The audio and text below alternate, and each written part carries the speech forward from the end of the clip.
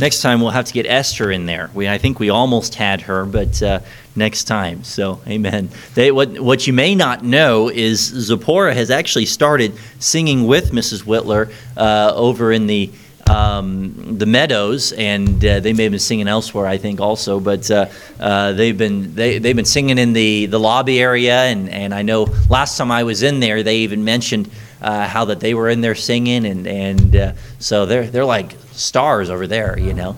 And but I think Zipporah, if you hang around there too long, that you might be moving in there. So you never know, Philip. You might be selling that house before you know it. I'm kidding with you here, but we appreciate that music. Amen. Praise the Lord for people using their talents to serve the Lord. Look, you don't have to have any great skill or talent to serve God. You just have to have a heart to serve Him. And if there's one thing I can say for both Mrs. Whitler and Philip and Zipporah Daniels is they're willing to serve, and that's been clearly seen by the evidence in their life to serve, and we're very thankful for that, and we praise the Lord for that. Amen. Only God does that working in an individual's heart and life. If man produces it, then it's not truly service. If it's done for man, then it's not truly service. True service is done in honor and to please God. Amen. And may that be in all that we do, everything be done to please the Lord. Let's take our Bibles with one another to Acts chapter number 9 this morning. Acts chapter 9.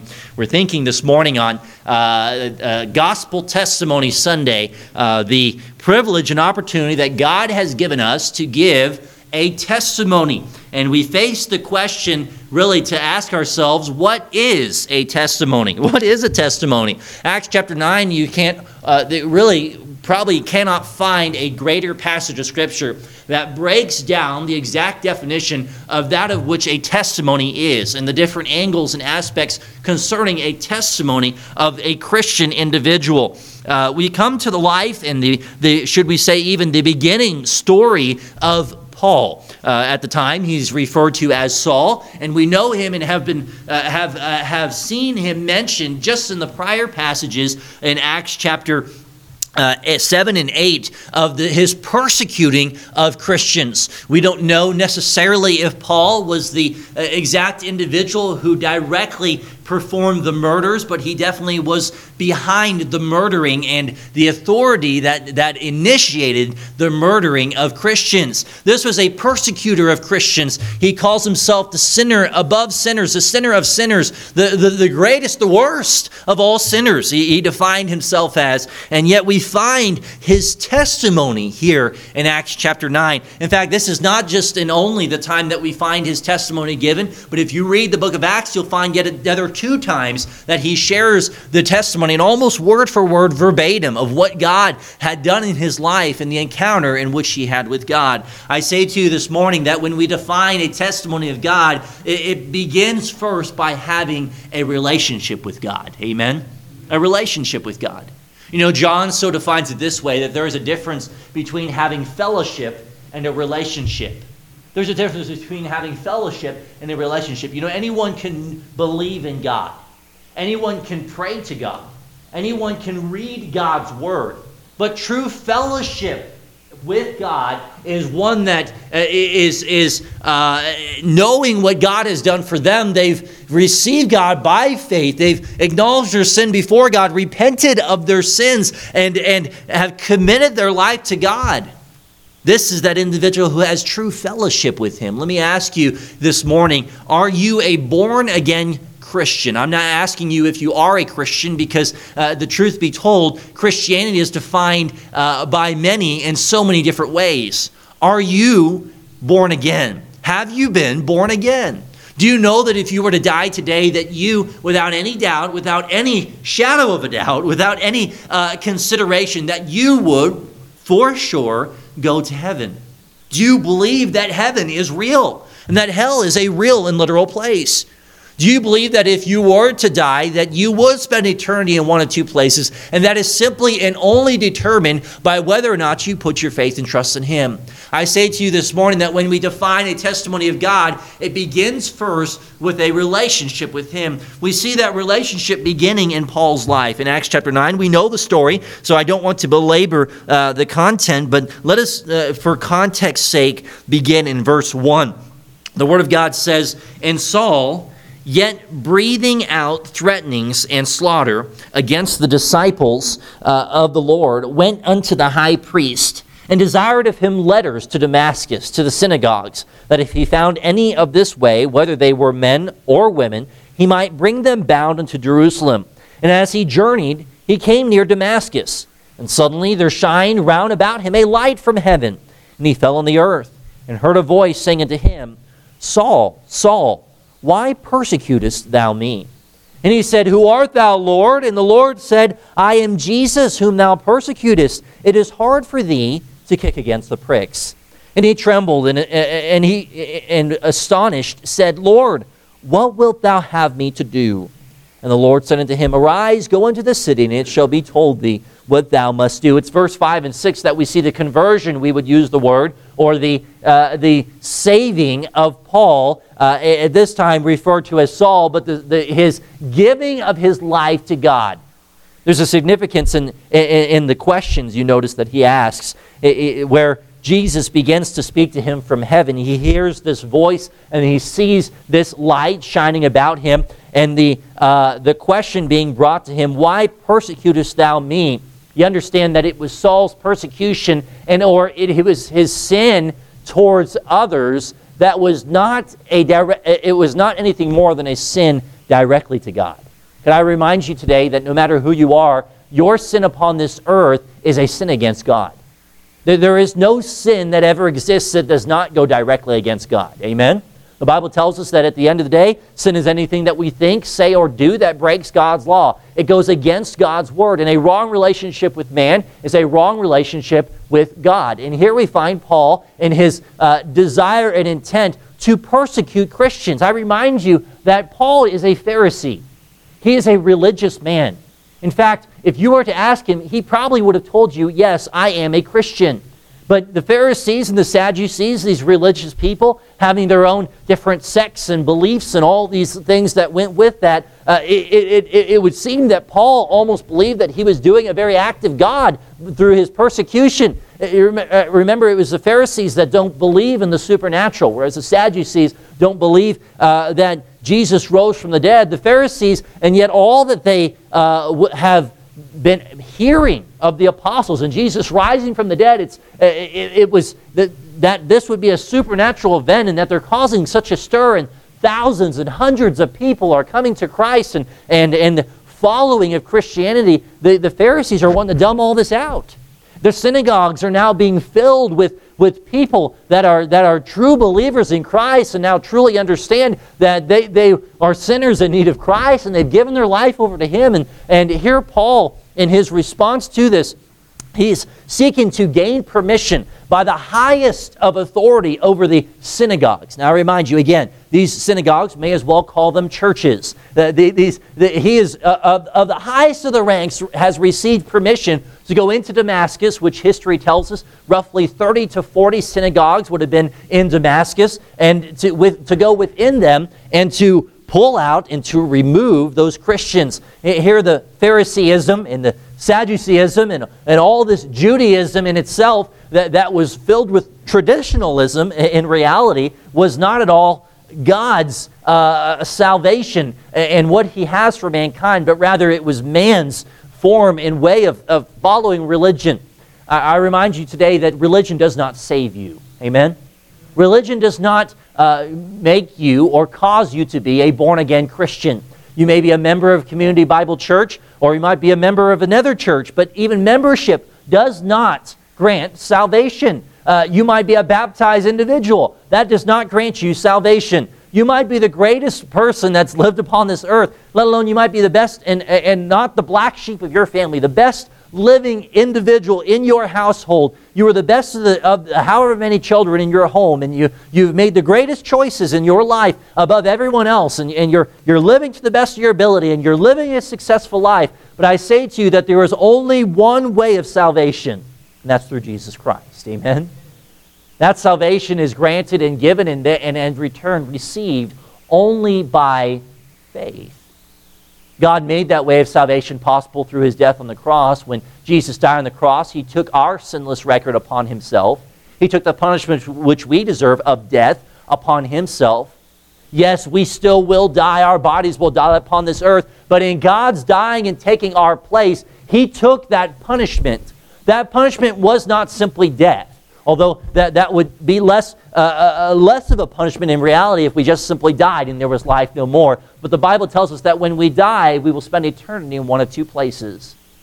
The death punishment which Jesus took upon himself was making a way so that we do not have to burn in an eternal hell. Because here's the truth of the matter. If you've never received Jesus Christ, that is your eternal destination. If you've never been born again, if you have any doubt in your mind, that is your eternal destination. If you're basing your Christianity upon church membership or baptism or some prayer that you made when you were a young child or the good living which you're living now, the Bible tells us your eternal destination is hell. There's only one way to heaven. There's only one way of salvation, and it's through Jesus Christ. And it is Paul who comes to this realization and the acknowledgement of his sin. Here he has a personal encounter with God, and Jesus speaks to him and says, Saul, Saul, why persecutest thou me? Jesus identifies his sin. Saul now acknowledges that this is God. You notice the interesting response that he gives. He says, Lord, who art thou, Lord? Oh, he knows this is God he's speaking to, but this is such an overwhelming moment, undoubtedly, within his mind, and all this is compiling upon one another, and though acknowledging now that this has to be God, yet still a refusal within his heart to have complete faith. May I say to you today that if you have never received Jesus Christ as your personal Savior, if you're not a born-again Christian, there will come a time in your life, if you're sitting under Bible preaching, if you're reading God's Word, if you're praying, if you are sincerely and genuinely in doing those things, there will come a time in your life where the Holy Spirit will begin to convict you. That conviction is that wrestling. It's that pushing back. It's that part of you that says, I don't want to respond. We heard in testimony today that one of the ladies mentioning, I didn't want to go forward in the invitation. What they were saying is not that the invitation granted their salvation, but it was that invitation that was an invite for them to know how that they can go to heaven. That conviction. There's a conviction. Let me tell you, if you've ever sat in a church service and you've not been convicted, then you need to be asking yourself if you're even a Christian. Because the Holy Spirit, if we are truly allowing Him to work, He's always convicting. But that first and beginning place in the Christian life begins with a conviction within our heart of whether or not we have truly received Christ. I wonder if you're sitting in your pew right now and you are debating, you are wondering in your mind, have I ever truly been born again? The truth be told, if there's a wonder in your mind, you've got something to settle in your heart. Amen? You got something to really decide within your heart. Are you going to give your life to Christ? This was what Paul was faced with. Am I going to give my life to the Lord? I know this is God. You might be here this morning. You say, I know that we're opening God's Word. I know that I'm in God's house. I know that I'm in the presence of God. But as God speaks to you and you hear His voice, are you responding? Or are you as Paul? Who art thou, Lord? Don't ask the obvious. If God is there and you know that God's speaking to you, the question is simply, are you going to give your life to Him? It is then at this point and place of conviction that we see Paul turning his life and giving his life over to God, where once he asks and says, Who art thou, Lord? Now he responds, and he says, and trembling in astonishment, verse 6, we see it of his response. He says, What wilt thou have for me to do? What is this? This is a giving of his life to God. God, I'm giving my life to you. My old life is now past. You've changed my life. You've helped me to realize that you are real. You've helped me to realize that the life which I've been living is not honorable and pleasing to you. In fact, I'm persecuting you as a result of my sin. You've helped me to realize that there is no greater decision in my life than I could ever make than giving my life to you. And I say to you this morning, if you do not know and understand what a testimony is you being able to verbally say and to tell others of the day in which you became a born-again Christian. You understand what born again means? It is that phrase that Jesus used when speaking to Nicodemus, ye must be born again. And Nicodemus says, what do you mean? I literally have to crawl back into the womb and be born a second time physically? Yet it was Jesus who was speaking of a spiritual birth. Have you been spiritually born again? Spiritually born again. The greatest evidence of a born again Christian is their desire to grow. What does a baby do when they're born, right? Well, they eat, sleep, and poop, right? But they're hungry, right? Continually, it seems like. Every couple hours, it's like, feed me, right? And they're wanting more. They're wanting to be fed. They're wanting to have something to progress. And the new Christian has the same response spiritually. Let me tell you, if there's no desire to grow in your spiritual life, if there's no desire to use your growth to serve God in your life, you need to be asking yourself, do you truly know the Lord? Because I come back again to 1 John, because it's John himself who says you can have a relationship with God but not have a fellowship with God. Because though works, the Bible tells us, works do not grant salvation, yet they are an outproduct of our salvation. The evidence that you are a Christian is if you have a desire and intent to serve God with all of your life. That you are saying the same thing that Paul said. Whatever you have for me to do, Lord. What do you have for me to do? Paul's on the road to Damascus. Here, history tells us, very likely would have been a week-long journey. And so here he's got plenty of time to be thinking about all this as he's on this road to Damascus. But yet in the midst of this encounter which he has to God, he says, what do you have for me to do? God, I'm willing to drop everything. I'm willing to turn the other direction. I'm willing to keep going to Damascus. Whatever you want me to do. Oh, that there would be more Christians who would have such a fellowship with God. You understand what we mean by that word? Such a fellowship with God. Yes, you may have the relationship, but do you have fellowship with Him? Do you have such a fellowship with God that now you are seeking to take what Christian life that God has given to you and give it to others? And use it for God. Use it for His glory. You see, we find the definition in the breakdown of a testimony in Paul's life here in this passage of Scripture. I've broken it down really in 4 different ways. And the first, when we consider the testimony of God, a testimony of God, the first is seen through baptism. Through baptism. You notice that it is Ananias who is sent to Paul, and Ananias speaks to Paul and sent by God, and we could touch on that in many ways. Verse 15, Jesus refers to Paul as a chosen vessel. I've chosen Paul, and as the very same way God has chosen us.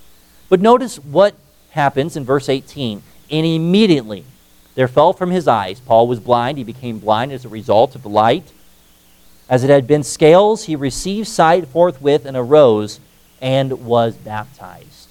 The very first thing that followed Paul's salvation was baptism.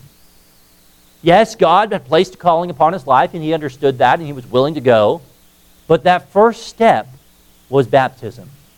Could I say to you this morning, again, you may have been baptized, but if you have never been born again, the Word of God's definition of a Christian, you are not a Christian. That does not grant salvation. Amen? Baptism does not grant salvation. Baptism, in its very sense of the way, is only a picture, or should I say, a testimony of what God has done in your life. Just a few weeks ago, we had someone baptized in our service, and when we consider that water and the individual standing in that water, it's a picture of the cross. And why do we dip them into the water? It's a picture of that death, the burial, and the resurrection of Christ. There is not a sprinkling that takes place. God's way and biblical way of baptism is baptism by immersion. It is to be a testimony, to be a picture to the saints, to the believers, but yet also to the unbeliever. It doesn't just identify with the believers, but I say to you, it also is a testimony of God. It's that individual who's following in obedience that says, I am now dying to self and I'm living a new life in Christ. It's a picture of Christ. It's an identification with God's people and with God Himself. Baptism. I wonder, maybe you're a Christian here today, have you ever been scripturally baptized? You may have gone to, I don't know what church, and you were baptized at a young age. I'm asking, have you been scripturally baptized? Since you were born again and you became a Christian, have you been baptized by immersion? That's God's intent for every Christian, is that we would be baptized. That's God's command for every Christian, is that we would be baptized. Have you been baptized by immersion? I've talked to many that say, that some say, well, I don't need to be, I've been baptized many times when I was younger, and now I'm born again, but I don't see the reason in being baptized again. But yet you understand that baptism does nothing on both sides, but especially does nothing if you've never truly, sincerely given your life to God. Amen? I say to you, baptism is not just something that we should ever be pressured into. When we have individuals baptized here at our church, here at Community Bible Church, we don't tell them and command them, now that you have gotten saved, you need to be baptized. Well, we tell them God's Word tells us that's what we need to do. We encourage them and challenge them to do, but that has to be their choice. Because here's what baptism is. It's more than just me getting in water and going down under the water. It is that individual saying, I individually am identifying with God, that I am a believer. I have died to self. I now have a new life in Christ, and I am now committing, and I'm testifying to every believer, everyone who's watching, everyone before me, that I am now living a new life in Christ. You see, baptism, as we find in Scripture, is in that very way. It is Jesus who was said in the Word of God to have come up out of the water. Just the previous passage, chapter 8, we see the Ethiopian eunuch. He came up out of the water. Biblical baptism. I say to you, number 2, baptism is not just the first of a testimony, but also our behavior. Our behavior. In verse 22 of chapter 9, the Bible says, But Saul increased in more strength, and confounded the Jews which dwelt at Damascus, proving that this is very Christ. He increased in more strength. There was a desire to progress, a desire to grow. Turn a few pages over to Acts chapter 2. Look at verse 42. Acts chapter 2 and verse 42, we find Acts chapter 2 was the time in which the apostles were given the power of the Holy Ghost, and we find many believers coming to Jesus Christ. But notice what the Word of God says about them. After they received Christ, they're now born-again Christians. Verse 42, they continued, chapter 2, verse 42, they continued steadfastly in the apostles' doctrine and fellowship and breaking of bread and in prayers. You see, most professing Christians live as if this world is all there is. Our behavior doesn't show evidence of Christ's change in our life. What I'm trying to say is, Christian, what you choose, let me get your attention for just a moment. What you choose to do with your life is an evidence and testimony of your behavior for God. Does your testimony in what you do, your behavior, does it exemplify that you are a believer in Christ? You see, there are things that the Christian should not do. There are reasons why God tells us not to do these things, not because He's trying to lord over us to be some great and high God that we just do absolutely everything He does in shivering fear. But it is that God gives us these things of what not to do in order and so that the name of Christ, the testimony of Christ, can be seen through our behavior. There should be things that you choose not to do with your family because you are a Christian.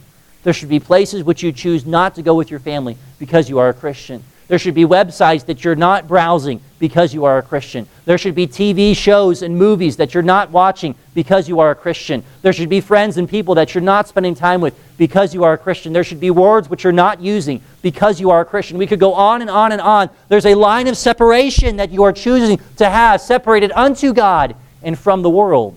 Your behavior. Does your behavior speak of the testimony of Christ? Here we find an immediate moment in Paul's life. I'm choosing to grow. I'm choosing to progress. I'm choosing to be strengthened. I'm wanting to get all that I can get. We find in the church themselves, here they're progressing in all that they're given. Boy, I say to you again, this time which we have in Sunday morning service, Sunday night service, Wednesday night service, if it is not seen to you as a time in which we are growing together, we're progressing together in the doctrines, the truth of God's Word, we need to be asking ourselves, do we have a proper fellowship with God as we should?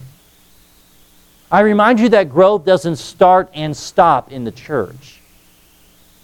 It should be continuing all throughout our individual life. Every day, if you're basing all of your growth in your Christian life simply in the house of God, you've got a wrong focus. You've got a wrong focus. I don't eat one meal a day and expect to live for the rest of the week. I have to keep eating to keep myself looking nice and slim, right? As a Christian, we have to keep feeding ourselves. If you're just basing on the shepherd to give you all your food, then when you've got a green pasture all around you, you've not opened your eyes. Amen? The Bible tells us the testimony of baptism, the testimony of behavior, the testimony of belonging. Verse 26, the Bible tells us, here is Paul, now he having received Christ. We're in Acts chapter 9, verse 26. Now he has received Christ, he's a Christian, and he desires to go back to the church at Jerusalem and to become a member of the church. Notice verse 26, and when Saul was come to Jerusalem, he essayed to join himself to disciples. I'd say to you, first of all, that a testimony of Christ is your membership within a church. Now, I am not do I believe it's even scriptural that the pastor or anyone should pressure somebody to become a member of a church. Because the truth of the matter is, just as salvation should be the choice of the believer, just as baptism should be the choice of the believer, so church membership should be also. But I will say, it is impossible, I say to you again, it is impossible for the believer to sit under preaching and teaching of God's Word and not be under conviction with any desire to either join or not to join to those believers. What the point is this, is here we find of Paul, and he sees a body of believers. Remember, the church is not the building, it's the believers. Amen? It's the people. He sees a body of believers and he says, I agree with what they're preaching and teaching. I agree with what they're doing in their service. I agree with the direction that they're going, their emphasis on the gospel, their direction in missions. I agree with all their stance, and so I'm going to join myself with them. By my testimony, I'm going to testify before others that I'm with a body of believers that is seeking to obey the Word of God. And in the very same way, I'm identifying with God in His house. Amen? A testimony. If you're not a member of a church, you should be. If you're praying about membership, well then keep praying about membership and ask God, is this the church that you'd have for you to be? I don't think you'll find a better church in Norfolk, but that's my biased personal opinion. I'm joking, okay? But you should be praying about it. You should. As a Christian, you find, even in Acts chapter 2, of the members, as we just read in verse 41, I believe it is, 41 and 42, that the believers, they continued steadfastly in the apostles' doctrine, and they joined themselves. They joined to the church. They became a part. I say to you, church membership is not just simply getting a label. Look at me. I'm a member of Community Bible Church. We don't give name tags, okay? But sometimes church members can live as though they have a name tag. Amen?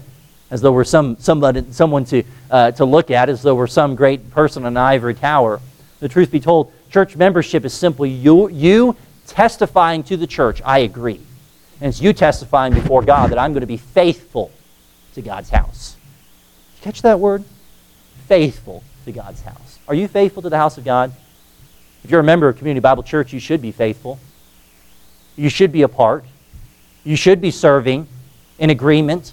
I agree with where the church is going. I agree with their missions emphasis. I agree with the direction that they're going with all these things. I desire to be a part because I am a member of this church. If you're not proud to be a member of Community Bible Church, then you need to be asking yourself, is this the church I should be in? Amen? The Bible tells us that Paul belonged. There was a testimony, a desire to belong to that church. If you are not a member of Community Bible Church, pray, would God have for me to belong? You know, much of the very reason why many individuals resist belonging and or joining to a church is because they don't want to further identify and commit to God. They can't commit to the faithfulness. They can't commit to the serving. They can't commit to, you fill in the blank.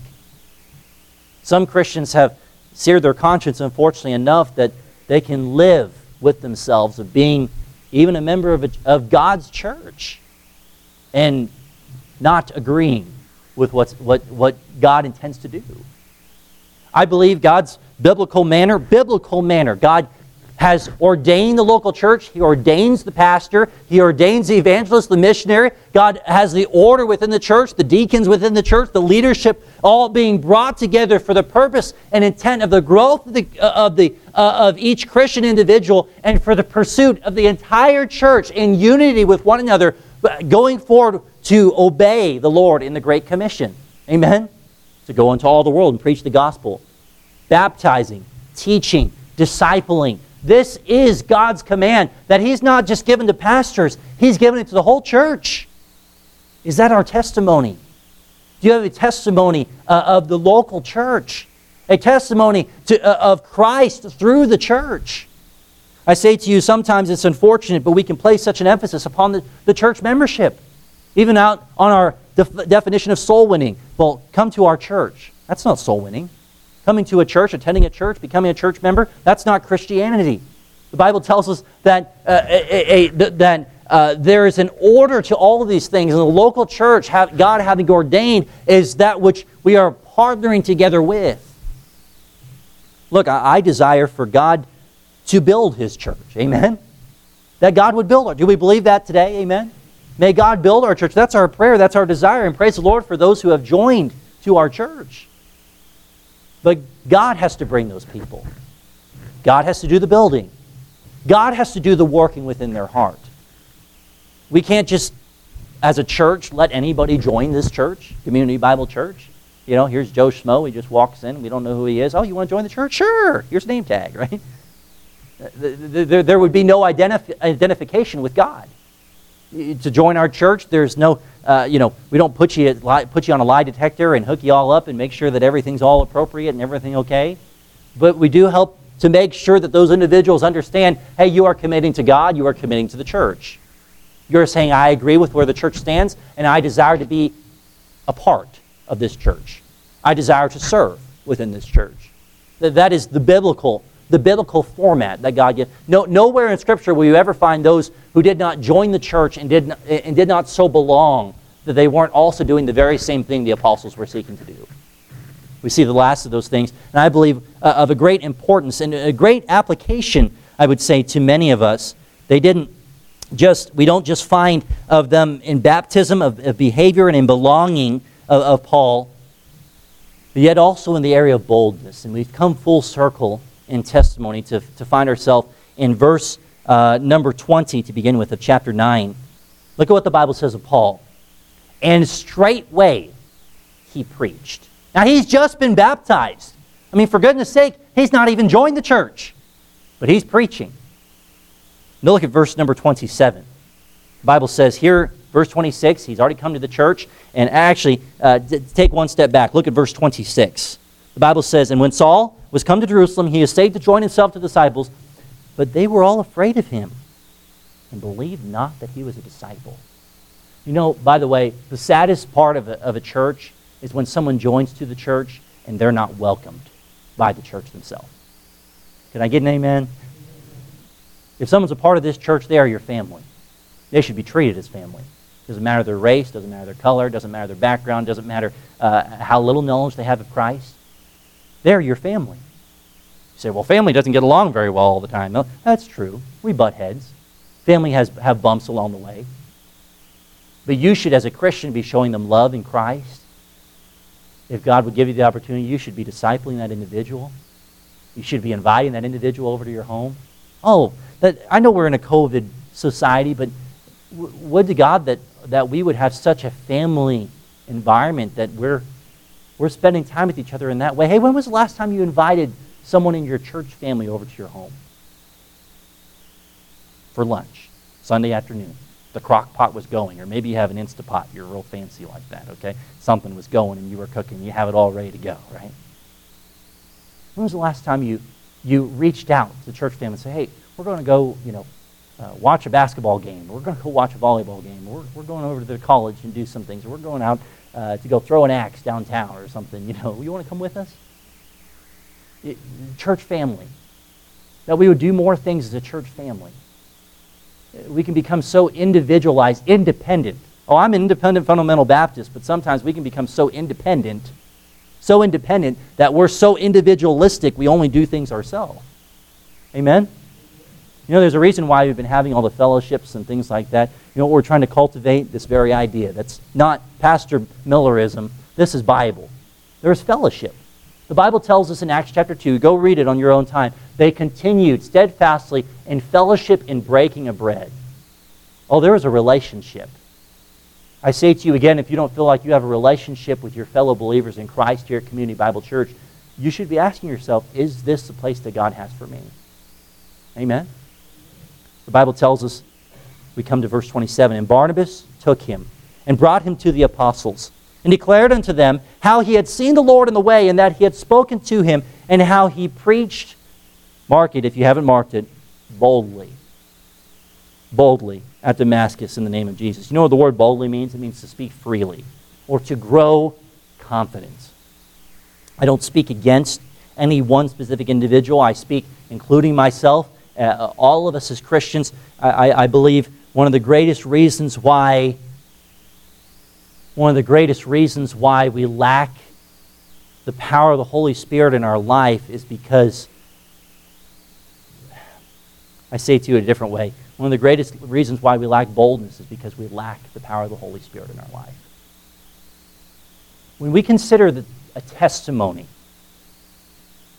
your testimony, look up at me for just a second. Your testimony should be the most boldly spoken thing you have of God. I mean, you should be able to confidently and freely speak of your testimony of God. If you're ashamed of your testimony of God, if you're afraid that you're going to get too emotional, if you're afraid of what others may think, you're looking at it all the wrong way. You're not dependent on the power of the Holy Spirit. Because you know how Paul spoke? You know how he spoke boldly? Look back, Acts chapter 9. Look at the verse. Acts chapter 9 and verse number 17. Here Ananias comes and he's following God's direction, but notice, the Bible says, and Ananias went his way and entered into the house, this is where Paul was, and putting his hands on him said, Brother Saul, the Lord, even Jesus, had appeared unto thee in the way as thou camest, has sent me that thou mightest receive thy sight and be filled with what? The Holy Ghost. And then you read verse 20, and straightway he went out and preached. And Barnabas defines it this way, he boldly spoke. How did he do it? Through the power of the Holy Spirit. Christian, you wonder how you can give your testimony? Depend on the Holy Spirit. You wonder how you can speak the name of Christ? Depend on the Holy Spirit. God forbid that we would be a church that is defined, that we shiver in fear of sharing the testimony of Christ. We should be bold for Christ. Bold for Him. We're unashamed, boldly speaking for Him. Hey, the greatest people that you should be welcomed and feeling welcome to share your testimony with should be your own church family. Tonight we're going to have some testimonies and we're going to give opportunity for you to share a testimony. Hey, I challenge you, I encourage you, I speak to you as we find in Scripture, you should be bold with your testimony. If you're afraid of what others are thinking, you're not depending on the Holy Spirit. Amen? The Bible tells us he was bold. He was bold. Boldness is one that's with no hesitation. I'm not wondering, I'm not considering, I'm ready. Christian, are you ready to share your testimony? Stay with me. This is the whole circle of the whole message. Are you ready to share your testimony? God forbid it should happen. Say you're driving home and you get into a car wreck. That individual's at that point of death. Would you be so ready and so bold to share your testimony at that very moment with that individual to be sure that they know Christ?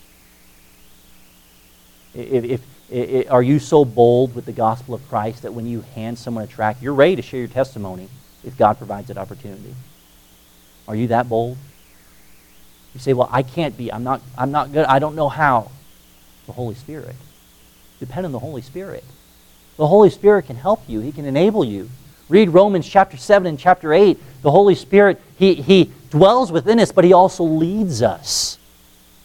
He works within us. And then He tells us, Romans chapter 8, verse 28, all things work together for good to them who are called according to His purpose. God has a purpose in all things. The purposeful things that God brings into your life is so that you can testify of Him. I say to you today, you might be a believer in Jesus Christ. You might even be scripturally baptized. You might belong to a Bible-believing church, and praise God for that. You might belong to one. You might have all your ducks in a row, but if you are ashamed to share your testimony of Christ, you're not depending on the Holy Spirit. I believe one of the greatest reasons why the gospel isn't going forward as it should in churches today is because too many Christians have shriveled away from sharing their testimony. They're not depending on the Holy Spirit. Too many churches that are not dependent upon God's power. Amen? May God help us. Let's have your head bowed and every eye closed. I wonder if you're here this morning, if I could challenge you, encourage you as your pastor. If God has spoken to your heart, do you need to come and do some business with Him? This is an invitation for you to do business with God.